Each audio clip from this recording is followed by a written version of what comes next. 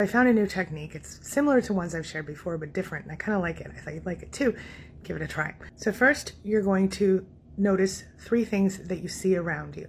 Then you're going to stop and listen, and you're going to listen for 3 sounds you hear around you. Just now I heard a cat meow. I heard that I need to change my smoke detector, and I hear my air conditioner blowing outside. I'm in the moment. Finally, you're going to move 3 parts of your body. So right now I'm going to move 3 things on my face. I'm moving my mouth right now. Then I'm going to watch my nose. Can you do that? Also my eyes. Okay, so I've moved 3 body parts. Now you can also move your legs, your feet, your arms, whatever, but I think it's great. It's a great pattern interrupt and a great way to kind of get yourself back in the moment and then take the time to shift your mood.